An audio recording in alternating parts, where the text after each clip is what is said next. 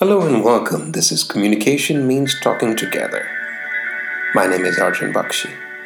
Let's learn a little bit about communication skills, leadership skills, and really how you'd like to improve your life, your career, and your outlook. Let's start. A topic that I have a lot of discussions about with clients and people I work with is the idea of executive presence. This is a relatively new term in the grand scheme of things. The term leadership has been around a long time. The term management has also been around a long time. But executive presence is, to that extent, relatively new, not more than a few decades old. And it's come into the business, article, and book, and talk and seminar space very powerfully of late as entrepreneurship, especially in the US, Canada, and Europe, has really picked up. Because what used to happen is that very specific people from very specific schools, colleges, and companies were executives.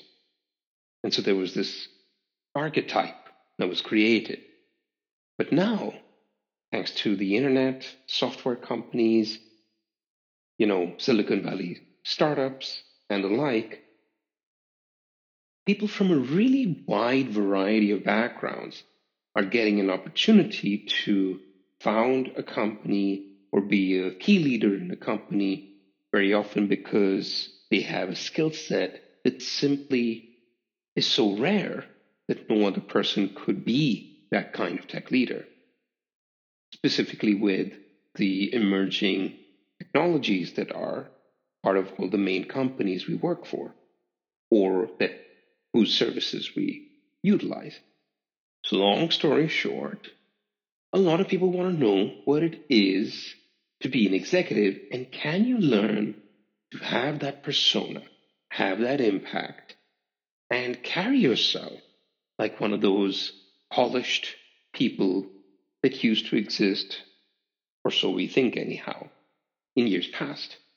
So let's do a definitional deep dive here and then think about what it takes to have that persona, that presence, and ultimately see how we can apply it to ourselves. So, the word executive, let's think about what it conjures up. You think about someone in formal wear, right? Suit of some kind, be it male or female. You think of someone that isn't to be messed with. It's very to the point, very brisk, short on time always, asking sharp, tough questions, no nonsense, and wielding the power, as the term executive, to make decisions. Aha, there you go. The key piece here, and we'll come back to it a few times today, is the decision-making power. You cannot be an executive, have any presence of any kind, if to begin with, you do not have a certain amount of decision-making power. So let's reflect, what kinds of decisions do we make? Do you make as anyone listening today to this podcast? You can make budgetary decisions. If so, how much can you approve? How many dollars or whatever currency you work with, how much can you give an approval for without someone else having to sign off on it? Another kind of executive power, can you approve a project? What kinds of projects? How big can those projects be? Do they affect just your office? Or if your company has multiple offices, can your decision making affect the work done in other offices? Network rollouts, software rollouts, policy rollouts? What about hiring, right? Can you make a decision to hire someone? What kind of people can you hire? How many people can you hire? So those are some some points to ponder, if you will. Decision-making power is what defines the executive. Your willingness to execute it, your ability to wield it, and the knowledge that others have about this ability and willingness of your decision-making power will give you at least one strong base point to your executive persona. So decisions is part of it. Agreed. But think back to that image, the picture we were trying to paint. Asking sharp, tough questions. It's the way executives talk, right? Isn't that part of it? Executives come in many, many forms, right? There's the one kind, which is long-winded, maybe saying too many things too often, maybe repeating themselves, maybe speaking in redundancy. And above all, comically enough, executives will be loath to say, I don't know. They can't afford to, right? They lose face. And that's one thing that's, I suppose, a downside of being an executive, right? That you have this pressure, like any leader in any kind of hierarchical setup. You don't want to look bad. You don't want to seem like you don't know what you're doing or that you're not qualified to be there. So let's go back again to the speaking or communication styles. Some executives might be long-winded, very wordy, right? They explain things in many words. Others are much more to the point of being cryptic, where you don't really know what they mean, or they oversimplify things. Either way, they use way less words, they're very to the point, and they have sometimes less patience. Naturally, you, the dear respected listener, do not want to be someone that conveys lack of patience. But I think on a positive, we can all adopt the fewer words is better practice, being concise and to the point, not letting the meeting go too long with repetition and redundancy. So far, what do we got? Executive presence is about decision-making power, knowing what decisions we can make without approvals from others, and it's about how we communicate. A striking piece of it being the ability to say important things in few words. Let's try and unpack the communication piece a little bit more. As I've discussed with a lot of people who've asked me about this kind of topic, I really feel like great executives are able to thread the needle between the forest and the trees. Let me explain. The trees being here a metaphor for talking about details, and the forest being the big picture.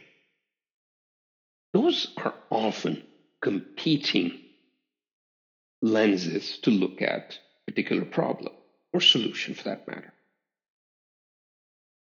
We can be abstract and sparse on details and kind of get the main idea, right? For instance, let's say you're looking at your company's marketing. Naturally, you look at the ads that your competition is running, you look at the ads that you're running, you look at some metrics, right? And you look at maybe some surveys and some data about your typical customer. Hopefully, you know who your customer is. Let's take that as a given for now. So what would be the deep dive on marketing? It would be keywords. It would be numbers. It would be geographic data. It would be socioeconomic data. Lots of things, right? Population level data. Well, what would be the big picture? The big picture is figuring out what people's overall interests are, what their concerns are, what makes them make a buying decision, and what doesn't. And ultimately, thinking about how we see our company and how our customers might see our company. Is that one and the same? How can we bridge the gap if there is one? That's the big picture thinking. The data, as long as it is congruent with the big picture thinking, you're on the right track. This is hard to do because, as I've learned from experience, people who have a more technical mindset feel that the moment you start talking high level, you're going to have to jettison and subordinate some data, and that could give an incomplete picture. And that's disconcerting, understandably. So how do we get over that concern, right? The concern about, well, are we, making a decision on incomplete data? The best way to figure this puzzle out is this. We sift through data and we try to make themes that explain and connect different kinds of data sets and data sources, connecting that with the type of customer that we've come to know buys our products. Maybe there's more than one type. And if we're able to make those connections, geographically, socioeconomically, and otherwise, to that customer persona, a certain age, a certain location, a certain type, a certain personality, you're able to make an aha moment, big picture that we need to focus on this product at this time of year for this type of customer so that they can buy it because this particular holiday or occasion is coming up, and that's when they're ready to pull out their wallet, so to speak. And it's that kind of decision-making, strategic thinking, big picture, informed by data talk that is the definition of an executive. And because you and you alone in that one room or Zoom call are able to do that, you stand out. You have presence. See what we did there? So executive presence, are there any, shall we say, points we should avoid? Like we've already talked, being wordy just because nobody else has the courage to cut you off in a meeting, definitely something to avoid.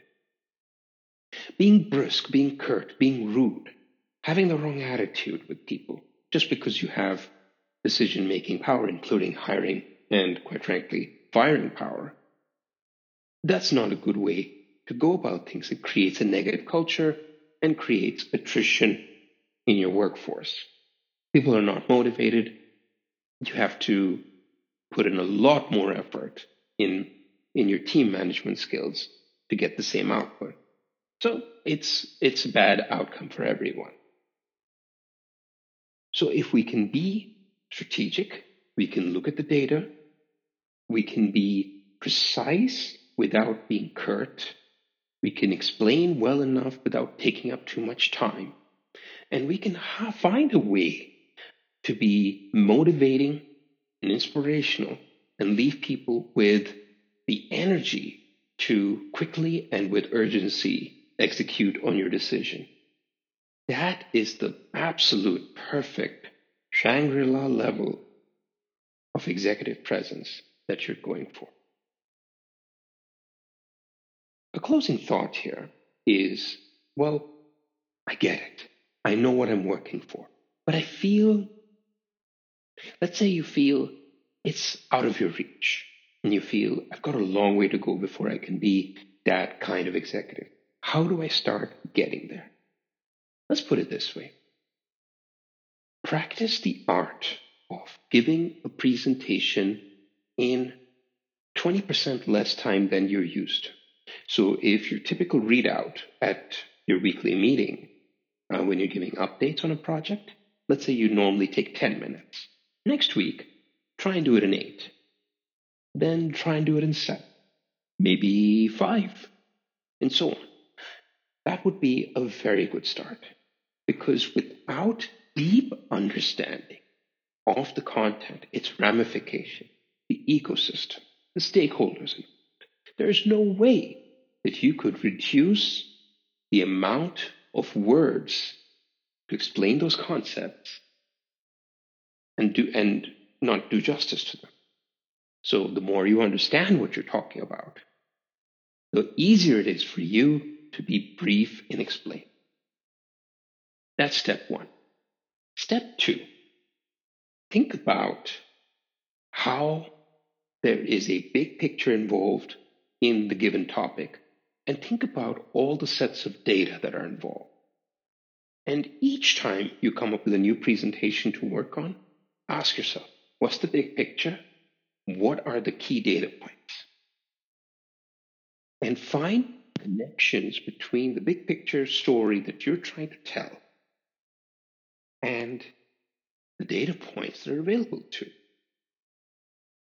So if we are brief, if we are well versed in the content, and we have the right data telling us the right story, all that remains is the ability to convey a conclusion and urge a call to action. So try this practice the next time you are specifically asked for your recommendation, even if you're not the senior most leader or even one of the senior leaders in a given meeting. Try to figure out, what would you say? I urge the committee to adopt this plan because of this reason. For example, it's the most economical one. It will give us this much percentage return on investment within this many months. And finally, we will be able to achieve X benefit with this type of client. That kind of single sentence takeaway is what your committee, your team is dreaming of. Give them the information they need, simply, powerfully, clearly, and with action orientation. Thank you for joining us this week with Communication Means Talking Together. Join us every week, and we can also be in touch via email or through our social media. Go to our website, cultureofspeak.com, for more details. And see you next week. Goodbye for now.